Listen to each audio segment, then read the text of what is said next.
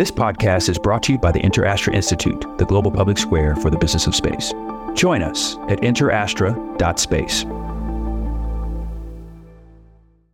All of a sudden, to be a leaf lover as I was and say, holy cow, I'm interested in these leaves because they're evergreen in the tropics and I didn't know how long they lived. And I thought I could answer this very simple question, get this PhD behind me with absolutely very little work. And who did I try to fool? But when I got up there and found millions of insects eating the leaves and, thousands of birds eating the insects and all kinds of food chains and interactions and photosynthesis and fruits and flowering and reproduction, all sorts of dynamics, I was just blown away. And I realized, holy cow, the foresters really were looking at the big toe of the patient. And now I needed to open up this world that we now call canopy science and study the whole tree, not just the bottom of the tree.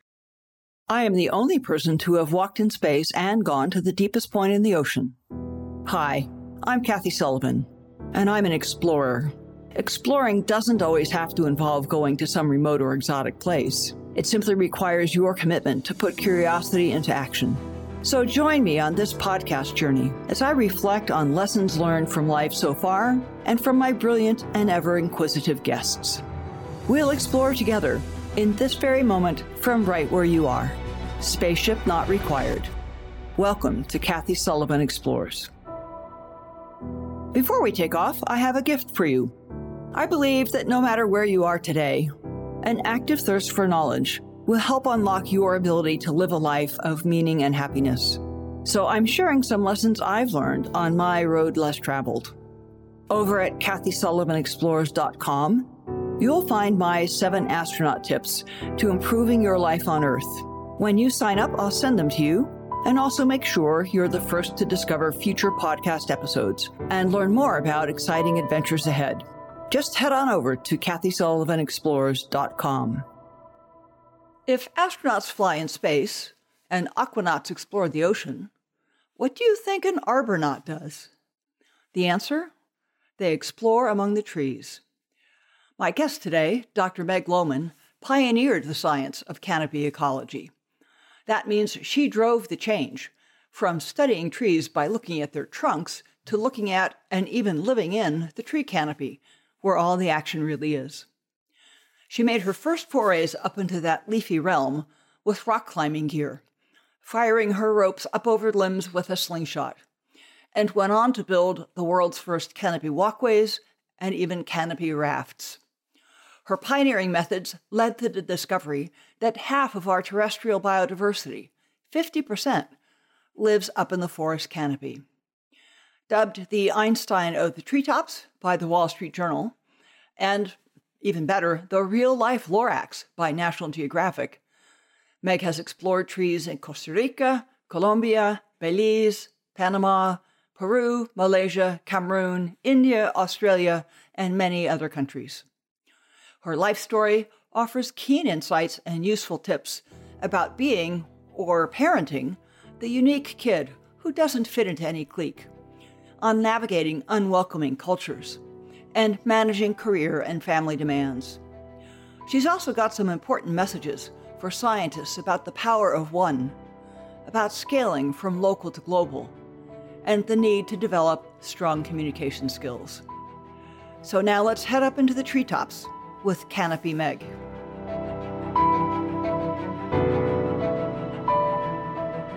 Dr. Lowman, Canopy Meg, such a pleasure to finally have a lovely chance for a long conversation with you. Welcome to the podcast.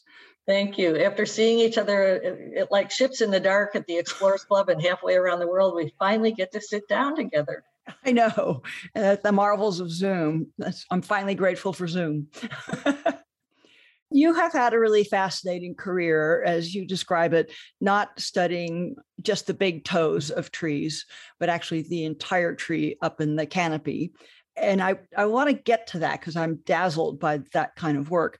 But you also had a fascinating journey as a youngster and as a young woman making your way into a science career in the 60s and 70s. And I just think there's so many nuggets of wisdom from your experiences and how you navigated that. So if you don't mind, let's start there, shall we?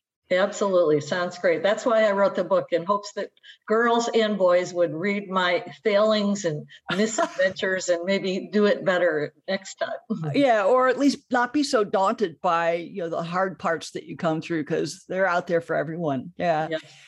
So let's talk about the young Meg Lowman growing up in Elmira, New York, a small town in upstate New York, that when you come along is sort of starting to experience the decline of the loss of jobs in manufacturing. What was the young Meg Lowman like? And what, you say you learn a lot from a kid if you watch them play at ages 3 and 4. Tell us about that Meg Lowman.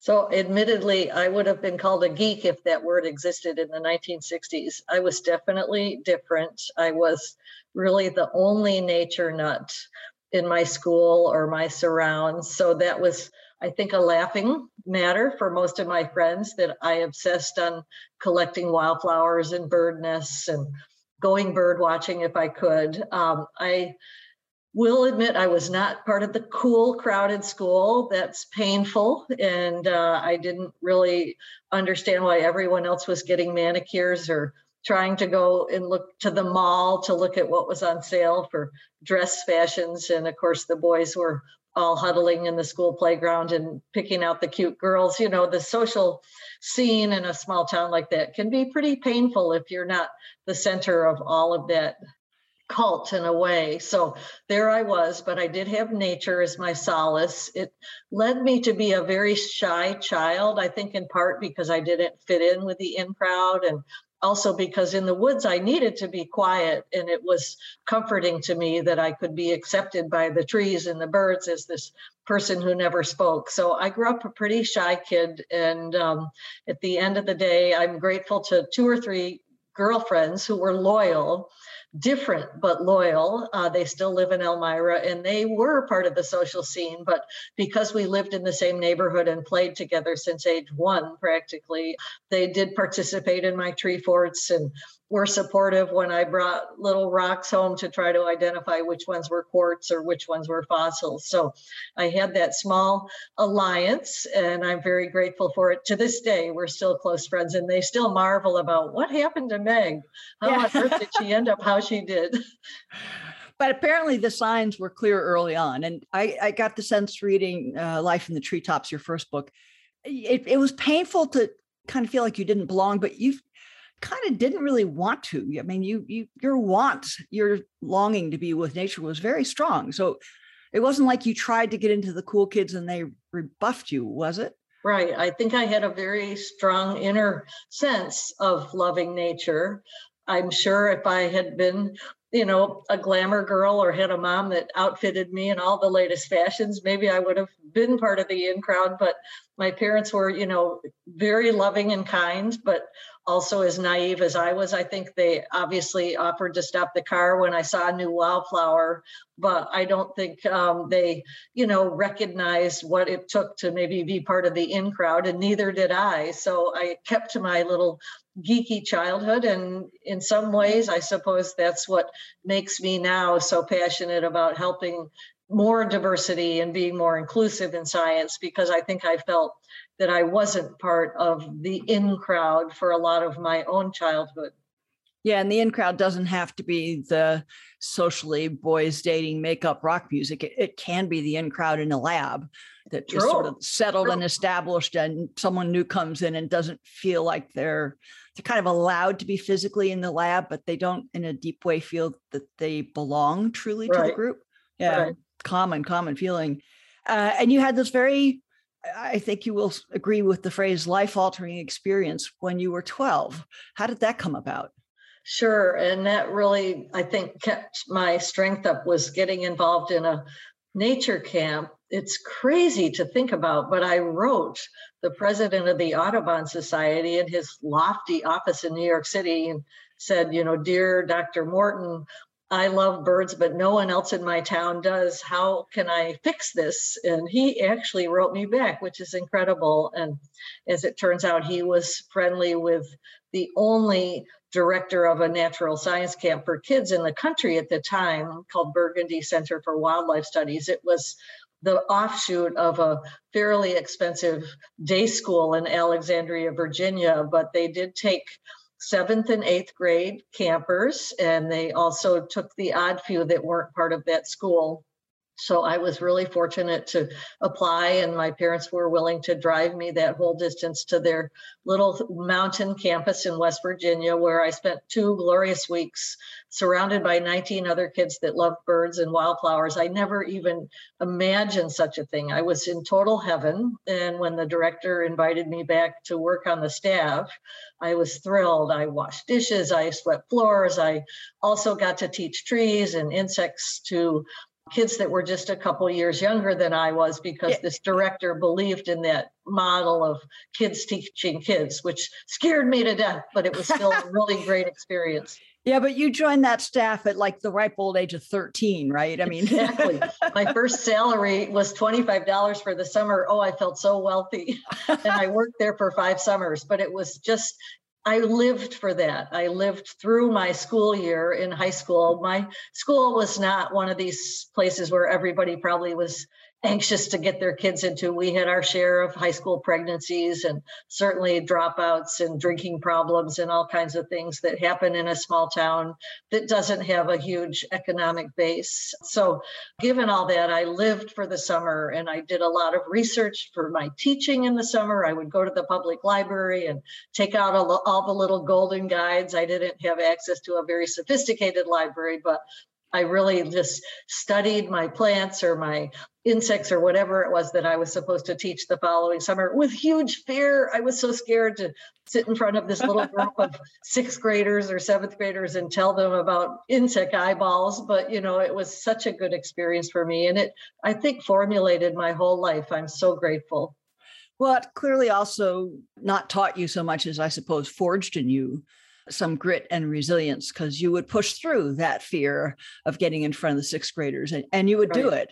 Right. And I'm sure you felt, at least occasionally, that wonderful, sort of glowing moment where you saw a younger child's face light up and you felt what it feels like to share something with someone and have it really delight them.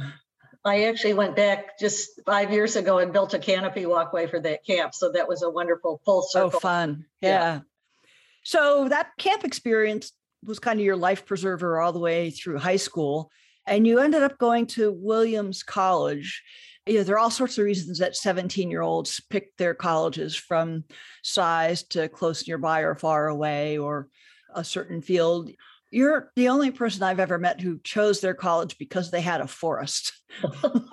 You got it. I narrowed it down: Princeton, Williams, Yale. But in the end, I kind of crazy. I thought Princeton was too close to New York City and Yale was too urban. And Williams College, of course, not only had a forest, but it was surrounded by forests. So I did end up going there. My guidance counselor at my high school said, "There's no such college. You must mean William and Mary," because the level of that knowledge of smaller colleges wasn't so great at my high school. But I did go there and happily worked in that forest.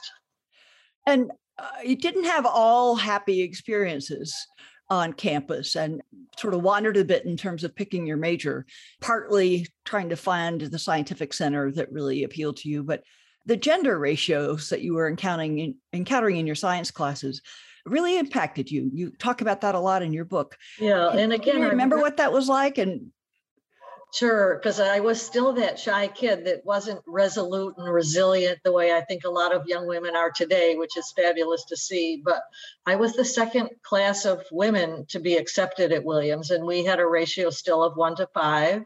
Might sound great if you're the social butterfly, but for me, it was kind of daunting because most of my science classes were definitely male dominated. I vacillated between geology and biology, trying hard to avoid all the pre-med competition, and again, encountered faculty and students who didn't really think that girls belonged in that type of program. So I do detail some of the stories in my book. For the first time, I'm sure my Williams College mates will go, "What? Is that what was going on in the biology department?" But never mind. Again, it's all different now, which is the good news. And I think the sobering knowledge is that for a lot of us, probably you too, Kathy, we had to overcome these hurdles that we took for granted. It never dawned on me to tell anybody there was a problem. I just thought that was part of how you went to college, that you had to overcome these biases by perhaps some of the male professors at the time. It's kind of like gravity, right? It was just a thing that was there that shaped how you went about your daily life. And it, never occurred to me back then, I'm sure to you either, that, oh no, you can actually just say this needs to change, or, right. This just doesn't work for me. You could have, my era, you could have said that, and all the men and boys around you would have said, well, then that's why you shouldn't be here. Exactly. It wouldn't have caused any change. There was no equal opportunity officer or department or anywhere that you would go and report this either. It was just business as usual. Yeah. Yeah. And roughing each other up to see if you were tough enough to get through was sort of part of the culture. Not here, let me help you, but see if you can take it. Absolutely. Yeah. So which did you end up taking your major in then? Biology at the end? Botany? Right. After being pretty unwelcome in the geology department, even though I loved the idea of studying the landscape where trees grow, I went back to biology. I had initially left biology because it was so pre-med. There were so many courses that were all about blood cells and the DNA, and not that that's not important. I just was looking for more field courses than the biology department offered me. But I did end up, in some ways, carving out my own major, doing a lot more field work on my own in the forest of the college. And of course, relying on that cadre of friends from that wildlife camp to bolster me in a sense. I went down to the Smithsonian and learned about bird skinning and taxonomy with some of my friends that ended up doing internships down there. So I had this little network at that young age, thanks to that wildlife camp. Wow. Powerful lesson. So it is many decades later than that, more than you and I want to quite admit. We'll just leave that hanging there for the moment. And in some ways, lots of things have changed for women going into the quote unquote hard sciences. In a lot of areas, a lot of departments, certain campuses, not that much has probably changed. So if you reflect back on the whole range of your experience, are there some tips you would give to a young woman trying to make her way through high school science, not get lost at the algebra barricade and go into a career? Right.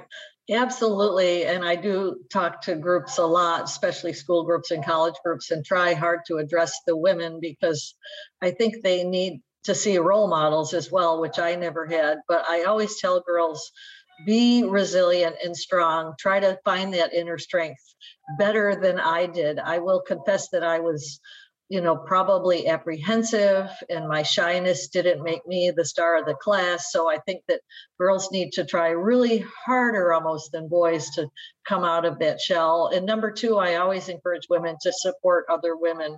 I think in our generation, there were fewer women that were part of a sisterhood. In fact, I've too often seen issues where women don't help other women because they're kind of like you said, well, you better find your own way because I had to do that. And I just don't think that we need that in this world where there's still too few women at the decision-making tables for science and conservation. So I tell girls, just, create your sisterhood, help each other out as much as you can. And hopefully those two bits of common practical advice will be useful for them as they come through the ranks. And hopefully it's getting better. But I think, too, women need to be vigilant. I think there is a lot of bias out there still. Let's face it, we don't have the same ease of being equal because women still have the babies until science can fix that one and give men the opportunity to have babies. We still have to take that time off, or we have to, get those hormones, unfortunately or fortunately, activated that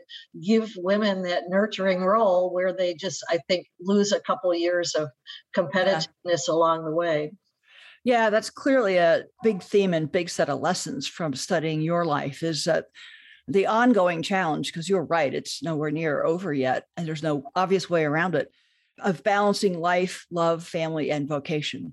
And, men face that challenge as well, but it plays out differently for men and women because of the childbearing role and because of the fact that, in addition, if the female of a couple decides I want to be the vocation person, you be Mr. Mom, that family has now got a salary differential that's, sometimes Absolutely. 30 or 40% lower than it would have been if the husband stayed in Right. the game. Absolutely true. Yeah.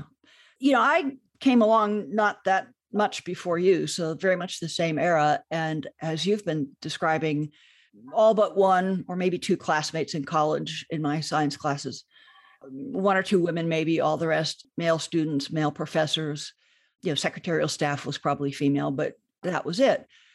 But I found one or two men on the faculty in the geology department at UC Santa Cruz, in who I did see mentors and could have enough rapport to, take some lessons from them and feel supported from them. Did you really never have that kind of experience with any of your male professors?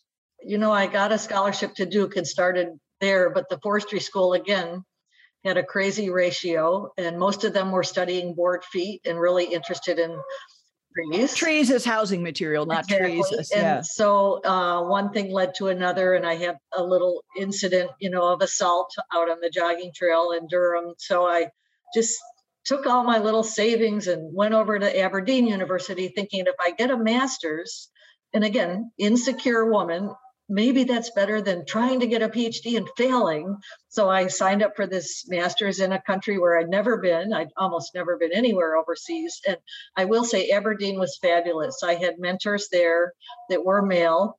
Peter Ashton was one who was a tropical botanist who treated me very equally. And Charles Gimmingham was the heather expert, the heathland ecologist. And he was a gentleman and a scholar. And it was the first time I experienced that, which was great. And that, kind of emboldened me to go on to Sydney University and give that a go, because I got a scholarship there to go back to the PhD program, which I thought was going to be more useful working in tropical forests than to go back to Duke and work in the temperate forest where so many people before me had done similar kinds of work. And Peter Ashton is really my inspiration there. He said, Meg, nobody studied in the tropics. No botanist should do anything but go to the tropics because we need to understand it and explore it. So he piqued my interest that way. Yeah. Well, and a chance to break new ground, not just try to find a little bit of something novel in the wake of someone else's footsteps. I'm wondering, am I hearing the dog next door now and then? No, you're hearing my dog. Your dog. Okay. I had the dog walker here for an hour, and unfortunately, well, that's all right. Zoom sound in the era of Zoom, pets are always welcome. So but he's so rambunctious. It's a black lab that if I let him out of his kitchen area, he would jump all over me, and I would never get a word in it. Yeah, I have like a symphony in the background. Oh, I think it's perfect. And I have a small puppy on my lap who usually I've seen something walking around the back. Usually sleeps very quietly right next to me, but apparently is feeling a bit needy today. So there you go. But yes, well, this is the very human touch of the Zoom era. Good. So it's all good. Yeah. So it's hard to think of something more extreme in terms of environmental change on Earth than going from the northern latitude, dark, damp, always dank, if not outright wet, gray and cold, northeastern Scotland to Sydney, Australia. That must have been some kind of a shock. You set off there all on your own? Totally. It's just so crazy. And to be honest, the bigger change was the cultural one that I hadn't quite appreciated, having had this lovely experience in Aberdeen, which was perhaps unique in the 1970s, and then head over to Australia, where again, I got the same ratio as the Duke Forestry School. Here, what's a woman doing a PhD for? And nobody was studying rainforests in the entire community of Sydney University, which just shocked me. I thought I would be joining a team to study this relevant, important ecosystem, but it just wasn't on the radar in that country. And it was mostly on the radar to cut it down.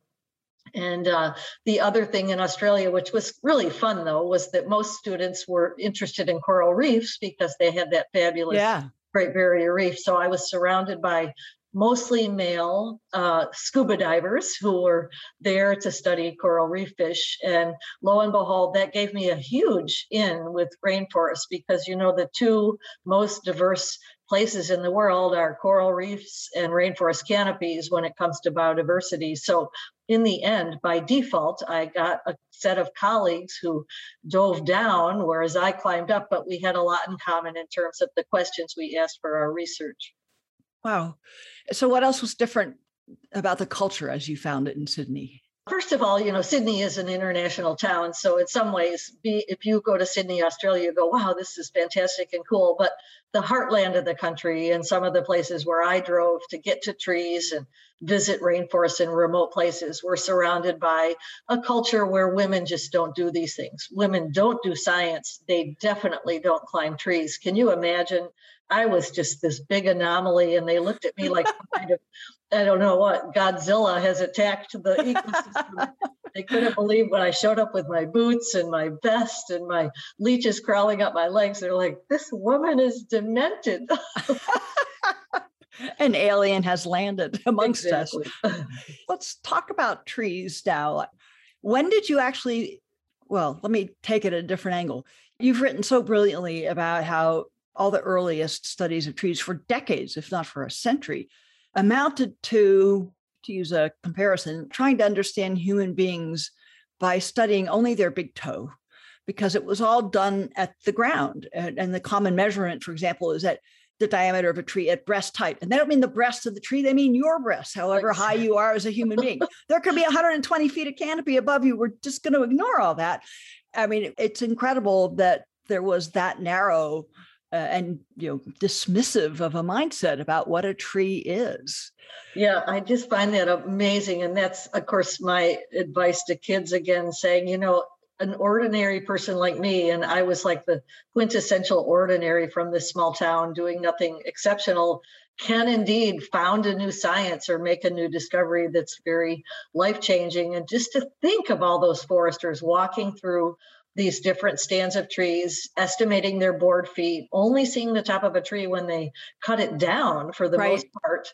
And either the birds flew away or their insects got squished. They had no idea of what. And they didn't care because they were after the housing material. Exactly. Yeah. And they probably burned the canopy to bits. So all of a sudden, to be a leaf lover as I was and say, holy cow, I'm interested in these leaves because they're evergreen in the tropics, and I didn't know how long they lived. And I thought I could answer this very simple question, get this PhD behind me with absolutely very little work. And who did I try to fool? But when I got up there and found millions of insects eating the leaves and, thousands of birds eating the insects and all kinds of food chains and interactions and photosynthesis and fruits and flowering and reproduction, all sorts of dynamics, I was just blown away. And I realized, holy cow, the foresters really were looking at the big toe of the patient. And now I needed to open up this world that we now call canopy science and study the whole tree,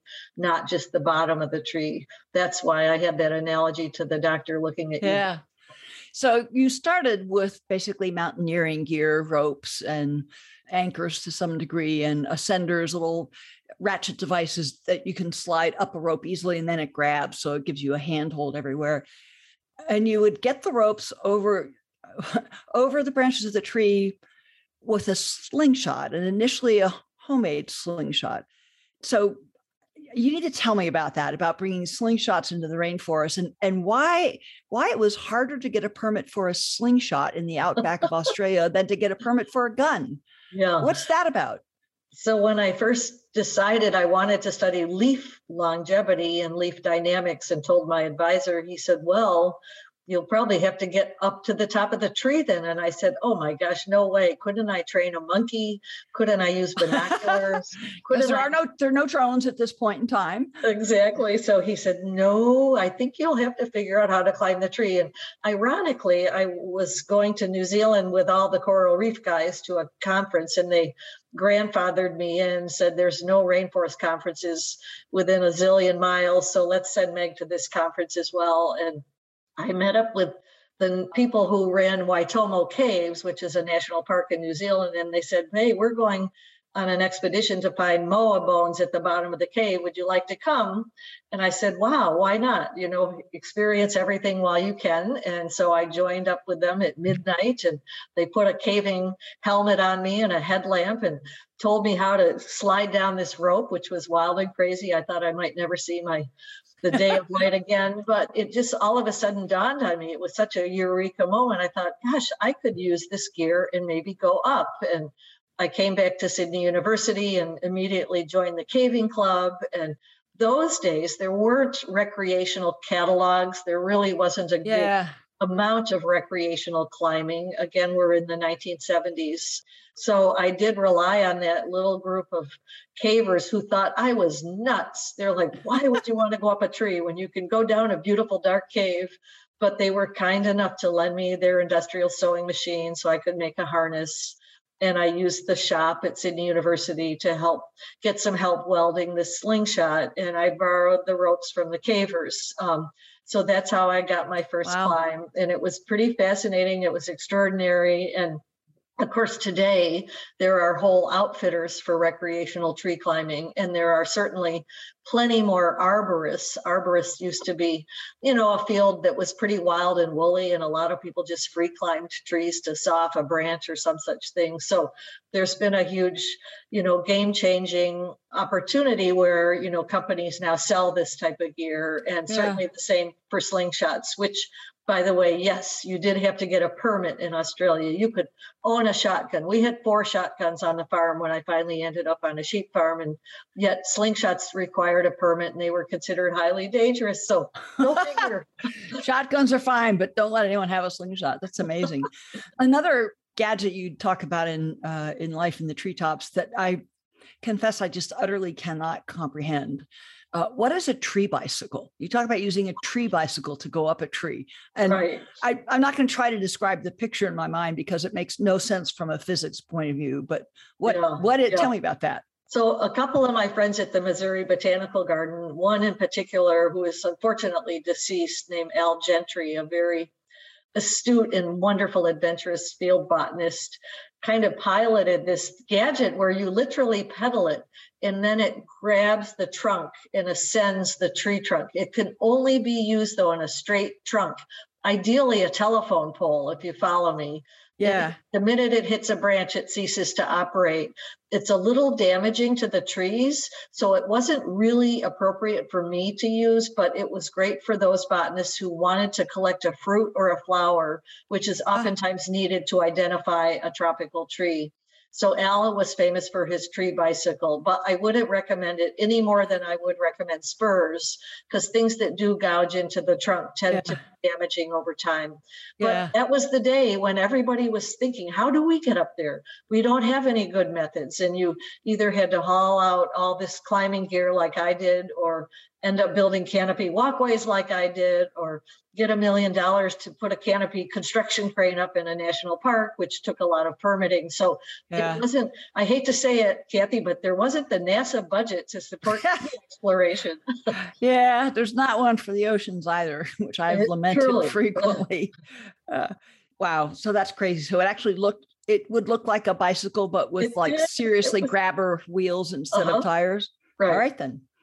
I was close to the right mental picture, but just couldn't get there. And when I was pregnant, you might have noticed I used a cherry picker because my tummy was too big for my harness. But admittedly, I could only use a cherry picker in dry forest. At that time, I was studying the dieback of the gum trees.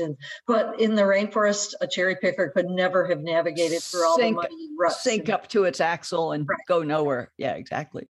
You got involved with looking at the dieback of the gum trees, the eucalyptus and others that Australia is so famous for and that the koalas so love. It's on that pathway that you ended up you were in Australia for a decade, and for many of those years as a grazier's, a farmer's wife. That culture must have really been amazing to you. Right. I thought I'd seen it all as a graduate student surrounded by males and trying to work in the rainforest and climb trees. But when I did move into the outback culture, it was a big, big shock. And I married a grazier because he had 5,000 acres of trees. It's kind of a joke. I call it my tree dowry. And also, my girlfriends tease me that he was the only eligible bachelor for 1,000 square miles. Oh, that's probably true. So there I was at the age of 30, probably the biological clock ticking, but he was a clever, smart, funny guy. He had this amazing property, and I don't mind living in isolation. And I love being surrounded by trees, dead or alive. And I loved the challenge of that. What I didn't anticipate was how that outback culture frowned upon women doing anything outside of the kitchen. And in particular, my in-laws were staunch, conservative, valued persons. Even some of our neighbors objected to the way my mother-in-law tried to diss me from doing anything with my past life of science, and to the point of almost cruelty. She thought she was helping me by telling me that I absolutely couldn't do any of these things, or refusing to babysit if I wanted to go to the university. But in the end, it just absolutely suffocated me. And I think my now ex-husband looked upon me as some kind of flower that was wilting because his parents were just so tough on me. And, it was a difficult thing because it was tough for him too. I think we couldn't be that next generation that fortunately a lot of young people perhaps can by now. Yeah, that's changed in a number of ways, at least here in the United States. But right. And I think it still exists probably in parts of Australia. I keep in very close touch with a lot of my women friends they were such great supporters. We had to drive miles to have a little get together or a cup of tea and let our babies play together. And my kids didn't have sidewalks or bicycles or libraries or bookstores. So, that camaraderie was really critical. And yet we were all in a position where for most of them, there was no occupation possible except housewifery. There were no stores to own or operate. There were no creative outlets to be entrepreneurial. So they really were relegated to that life, that no matter what their aspiration might have been. Yeah.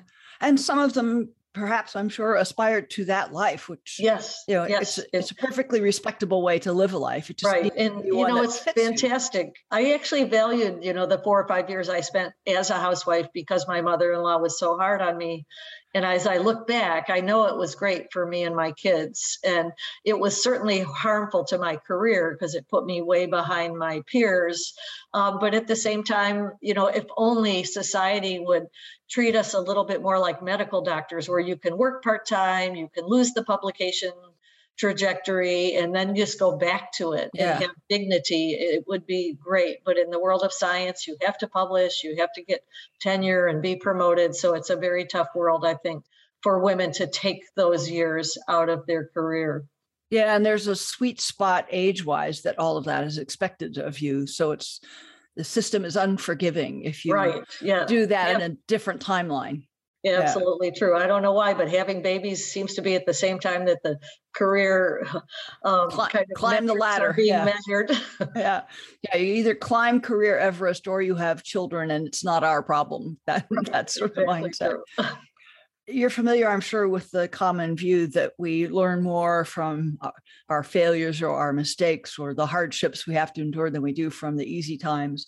I'm wondering if that rings true for you in terms of your time in Australia and specifically dealing with the cultural dynamics that you encountered out on the station. It absolutely does. And I will say now that I work in so many different countries, I think I counted up 46 at last count. It's really helpful for me when I work in places like Ethiopia or India, where many women in rural parts are not given equal status to men. It gives me a lot of empathy, a lot of ability to try to transcend those issues instead of dismiss them, because I have a sense of how it feels. I will say that I think I spent a lot of time in agony and probably aged myself in many ways by having to struggle through those anxieties. So I wished it had never had to be part of my lifestyle to go through that angst. So I don't wish it upon any woman, but it's out there big time. And I think we all need to, again, work together as a sisterhood and try our best to overcome it. Yeah. Well, let's go back to those trees in those forests. You describe trees as being adventurous. I want to ask you to elaborate on that. And there's also, a show streaming on one of the services now called Intelligent Trees. And I'm curious if you would agree that trees are also intelligent, as that program title implies. I think as I look back on my work, what amazed me about trees is there are so many strategies. And in certain case, I think I define the canopy as 50,000 shades of green. There is no such thing as a leaf. There's this amazing machine called a tree with all sorts of, penthouse condominiums and basement apartments. And all of these leaves are in different environmental conditions and have different chemistry and different size and different things living on them and with them and against them. So it's this extraordinary, complex world that we never knew. Now, similarly, every species of tree, you layer that on top of each canopy being different, and then you have each neighbor being different, and all of a sudden you have all of these different strategies. So I guess that's why I call it adventurous trees. Some of them try to, accelerate their growth to get to the top first. My favorite one, the fig, starts at the top and goes down. Other trees try to build really dense wood, so they're always firm and standing still. Other trees try to invest in root systems.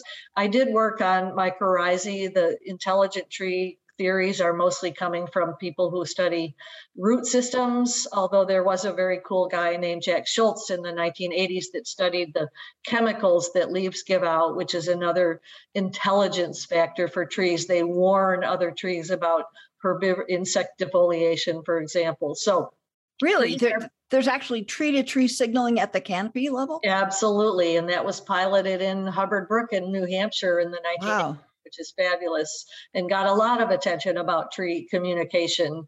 The root systems is a little more recent, but we were working on root systems also in Australia in the 1980s. In a very diverse forest, which tropical forests tend to be, there's less communication with root systems because they're usually competing against neighbors. But in a place like the Pacific Northwest or maybe Maine, where there's only 2 or 3 main species of trees, the business of nurturing the neighbor or communicating to your young is much more prevalent, as you can imagine. So the communication thing is very localized with certain kinds of ecosystems and trees that tend to live near their neighbors, near their own kind, which we call conspecifics technically, and less frequent probably in these areas of extraordinarily high competition where you may not want to warn your neighbor about an insect outbreak or you may not want to share water with your neighbor. So even that begets this extraordinarily complex situation, which I go back to the fact that yes, trees must be intelligent and they must be adventurous because there are so many strategies. It's not one tree equals one tree equals one tree.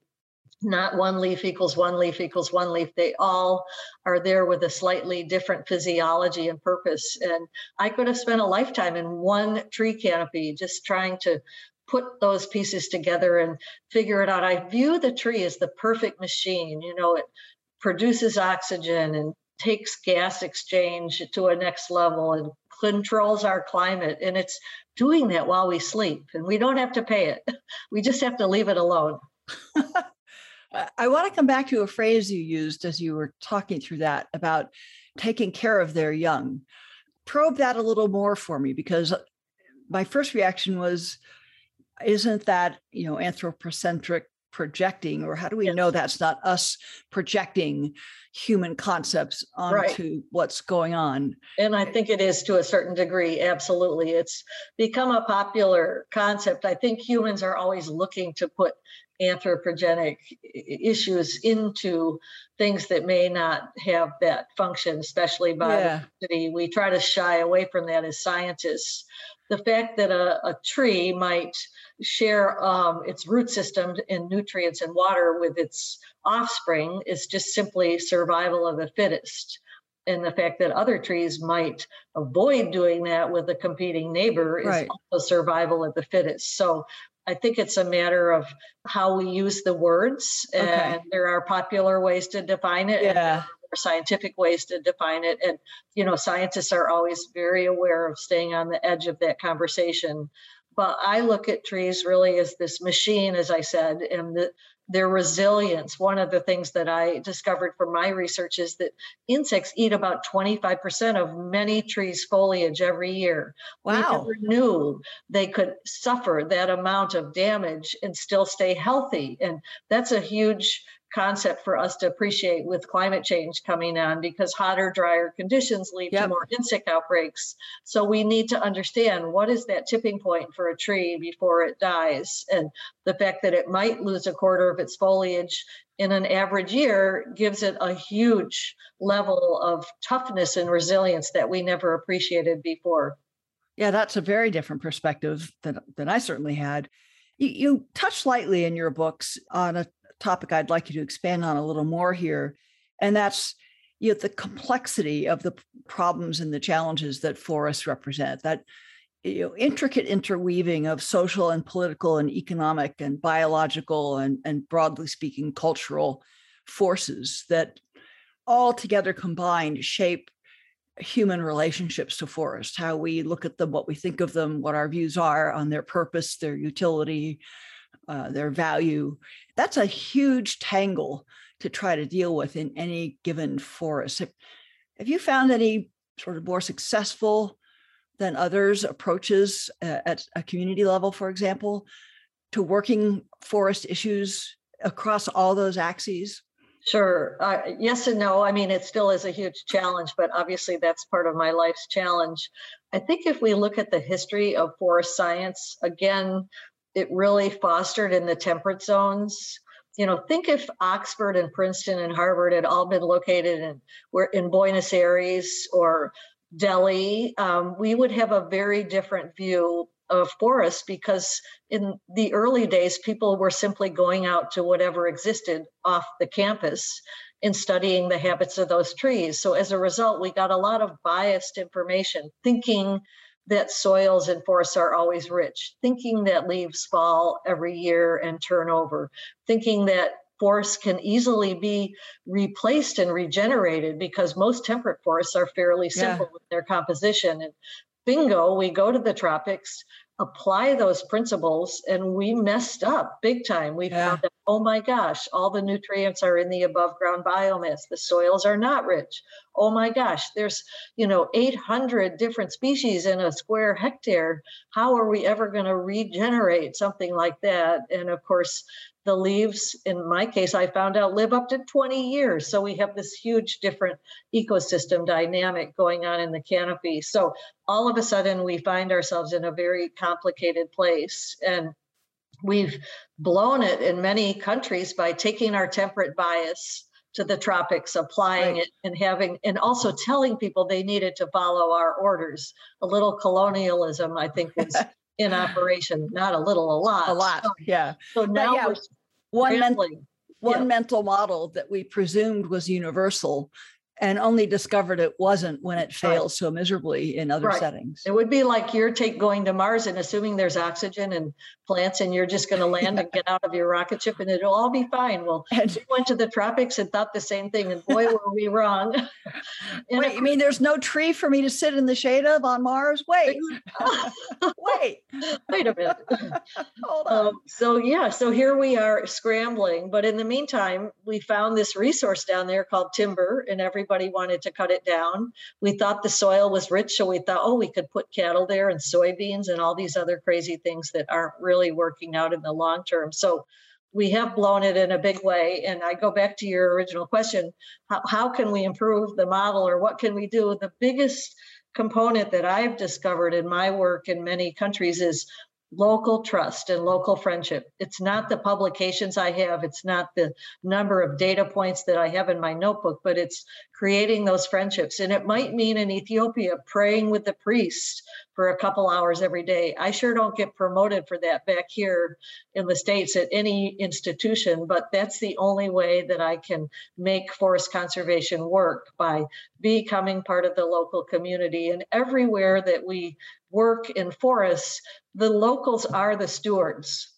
We can rush to Brazil and all say, shame on you, don't cut down your trees. But Then we fly home, and they're going to do whatever they want or need to do because they are the stewards of the landscape. And until we can be part of their team and be integrated as part of the family locally and share our concepts, our values, you can't imagine how it must felt to go to Ethiopia and show them Google Earth images when they'd never had a computer or a cell phone or any kind of visual. And they're just immediately they understood, my gosh, there's no more forest left. And they wanted to work to save their trees. It was that simple, coming from a person they trusted, sharing a little technology, then figuring out a solution. But I think up to now, we've probably overlooked the importance of gaining that local trust, because it does take time and energy. And maybe here's where women can be successful, because it's kind of the mom concept to go in and become friendly and, get to know the families and be trusted and all that kind of thing. So speaking of forests, well, to see it as to understand that, the health of the forest is rooted in relational dynamics between and among the trees, and also in the relational dynamics of the people with the forest. Absolutely. For you to approach your work as a set of relationships with both the people and the forest, not as a transaction. Here I have some data, here I have some instructions for you. Right.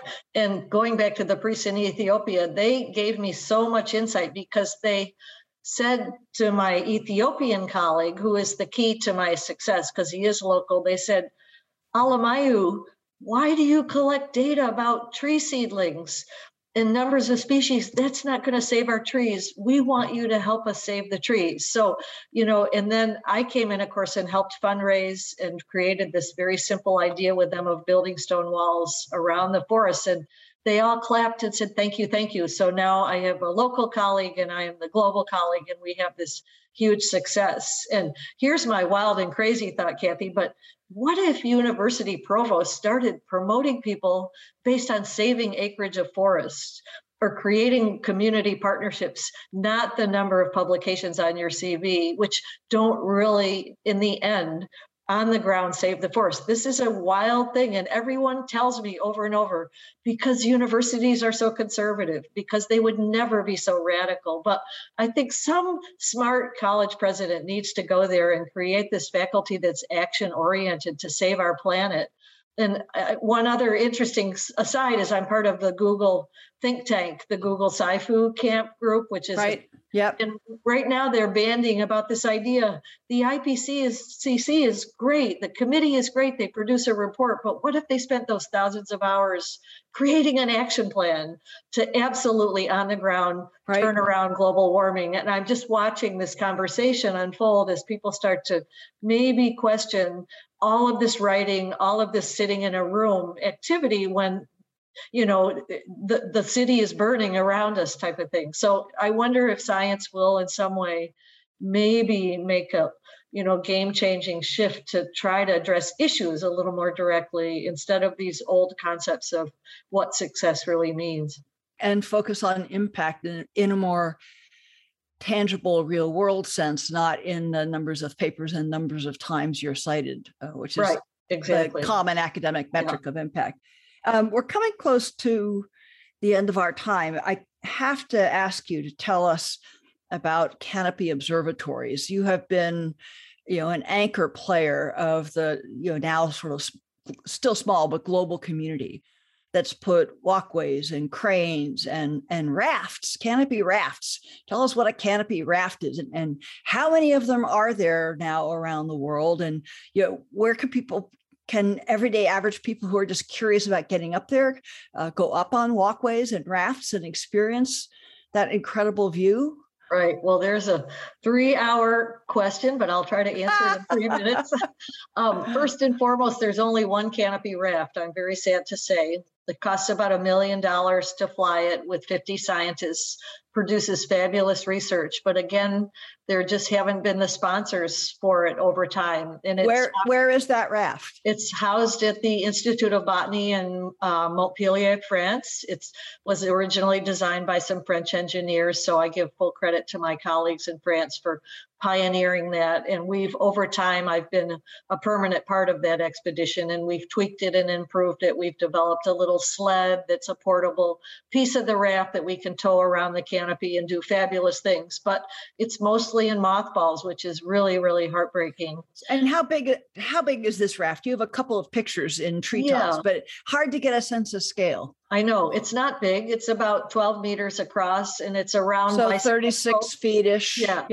And then the sled part, the little piece of the pie of the raft, is about, say 10 feet by 10 feet that we can put 2 or 3 researchers in, and the hot air balloon kind of tows that very gently across the tops of trees if we want to do rapid sampling of insects or collect flowers over 20 trees in 1 hour or something like that.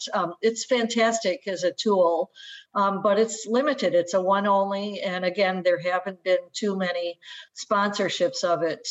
Canopy walkways, which is kind of my baby since I was part of the first design in Australia, have now replicated around the world, where we have a map, an interactive map on my website, which is treefoundation.org, that you can poke on every site that has a walkway and see pictures of it and use of it. And I'm going to say there's 60 to 70 of those. Not each one is equal. Some of them have been built in a hurry and don't really maximize your biological experience. It's more of a just, oh, wow experience. But the best ones go near enough to the canopy so that research can go on as well as education. And they are hopefully going to be my swan song as I move into the world. And I'm working closely with your friend Sylvia Earle, who started her Mission Blue to identify hope spots in oceans. And I've started a parallel program called Mission Green to build walkways in hotspots of forests that are highly endangered, because the ecotourism industry can provide sustainable income to indigenous people and at the same time save the forest and provide So that's my dream. And so I'm hoping to build 10 of those walkways in the next 10 years once COVID is behind us, because then we can save, for example, Madagascar, which is in desperate shape. Yes. Ethiopia. India is interested because they don't have a lot of access to their forests for the people, and other places that really desperately want to have the knowledge of the forest shared, and yet an income opportunity created for some of the locals that's not cutting the trees down. Yeah, that is so important. You also benefited in a lot of your field work, and I think most of the mentions of this were about your field work in Australia, but I could be wrong. You had a lot of people who were volunteers that came to you through a program called Earthwatch. I'm curious how you first stumbled on or learned about Earthwatch, and tell us more about how that helped you get your PhD and your subsequent research done. Right. So I guess in that sense, I was one of the first scientists to deploy what we call citizen scientists, people who volunteer to come and help you with your research. And I was so lucky. Earthwatch opened an office in Australia, and by some fortuitous moment, I read about it in a magazine or saw it in the newspaper, and ended up writing, again, the CEO in Boston, who took a liking to me, a very entrepreneurial guy named Brian Rosborough, who left venture capital and said, why don't I provide venture capital to scientists? Well, what do scientists need? They need labor in the field. And he piloted this amazing market of generating human labor for research expeditions. And they especially loved my butt up a tree. There were a lot of posters made of me at the top of a tree. And that's about the most sexist thing that anybody ever did with my body. But it was just fun to know that I could be a poster child for something somewhere. And anyway, that was a great inroad to me. And since then, of course, I take expeditions to the Amazon and I recruit my own citizen scientists. I was part of the group. I was the director of science at the Cal Academy when we hired this team called iNaturalist, and I helped set that program up. So there have been, over the years for me, a lot of places where I took that success with my research and was able to apply it as a leader in other places to make sure that the citizen science model is now really global and very, very robust. Well, and what a fantastic experience that Earthwatch provides so many people, but its contributions are just huge. I didn't know the backstory of how it got founded, so thank you for that. Yeah. And My final question, Meg, because you muse about it, you speculate about it off and on, again, in your book, Life in the Treetops. My final question is, your two young boys, Edward and James, started going out in the field with you and even up into trees with you at very early ages. And you muse in your writings about how those early experiences might influence them and whether either of them will grow up to be a tree climber or a scientist or run the other way, perhaps. So they must be in their 30-ish young men at this stage. Have they followed in your footsteps? I think they actually have, and I will give a shout out to both of them because I think having kids as a single mom, which I was, meant that I did retain my sense of wonder through their eyes. The one good thing about hauling your children in the field is that they are full of questions and curiosity. And aside from the fact that I had to probably take bags of homework and extra food items and lots of crazy things in the field when I brought my children, they did in turn give me a better sense of what I was doing and probably help me communicate my science more clearly.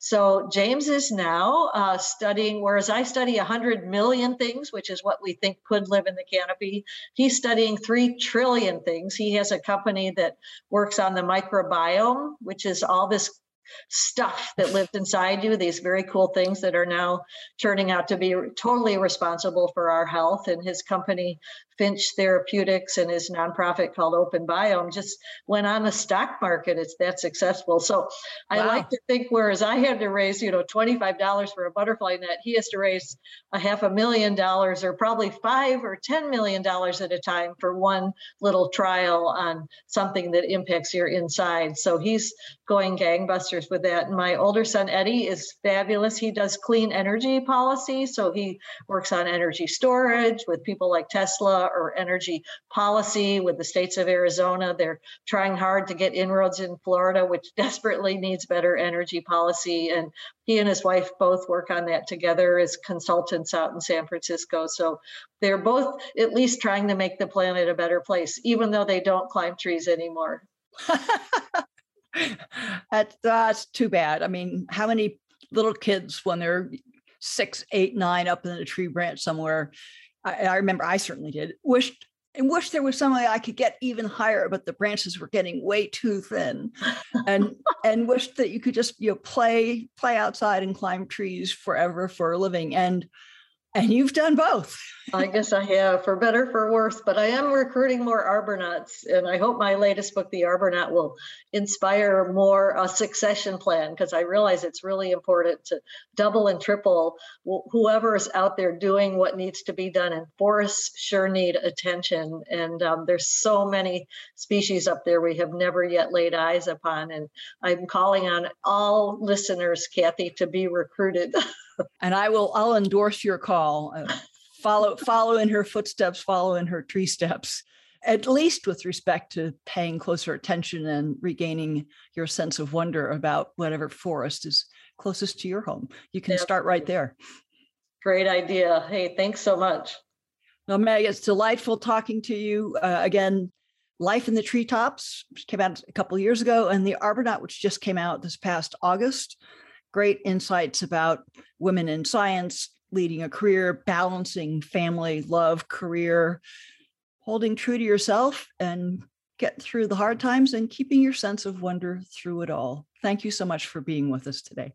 Thank you, Kathy. Such a pleasure. Thanks so much for joining me on today's mission. For more solo shows and deep dives with incredible guests, along with all the ways to get the podcast and much more, head over to KathySullivanExplores.com.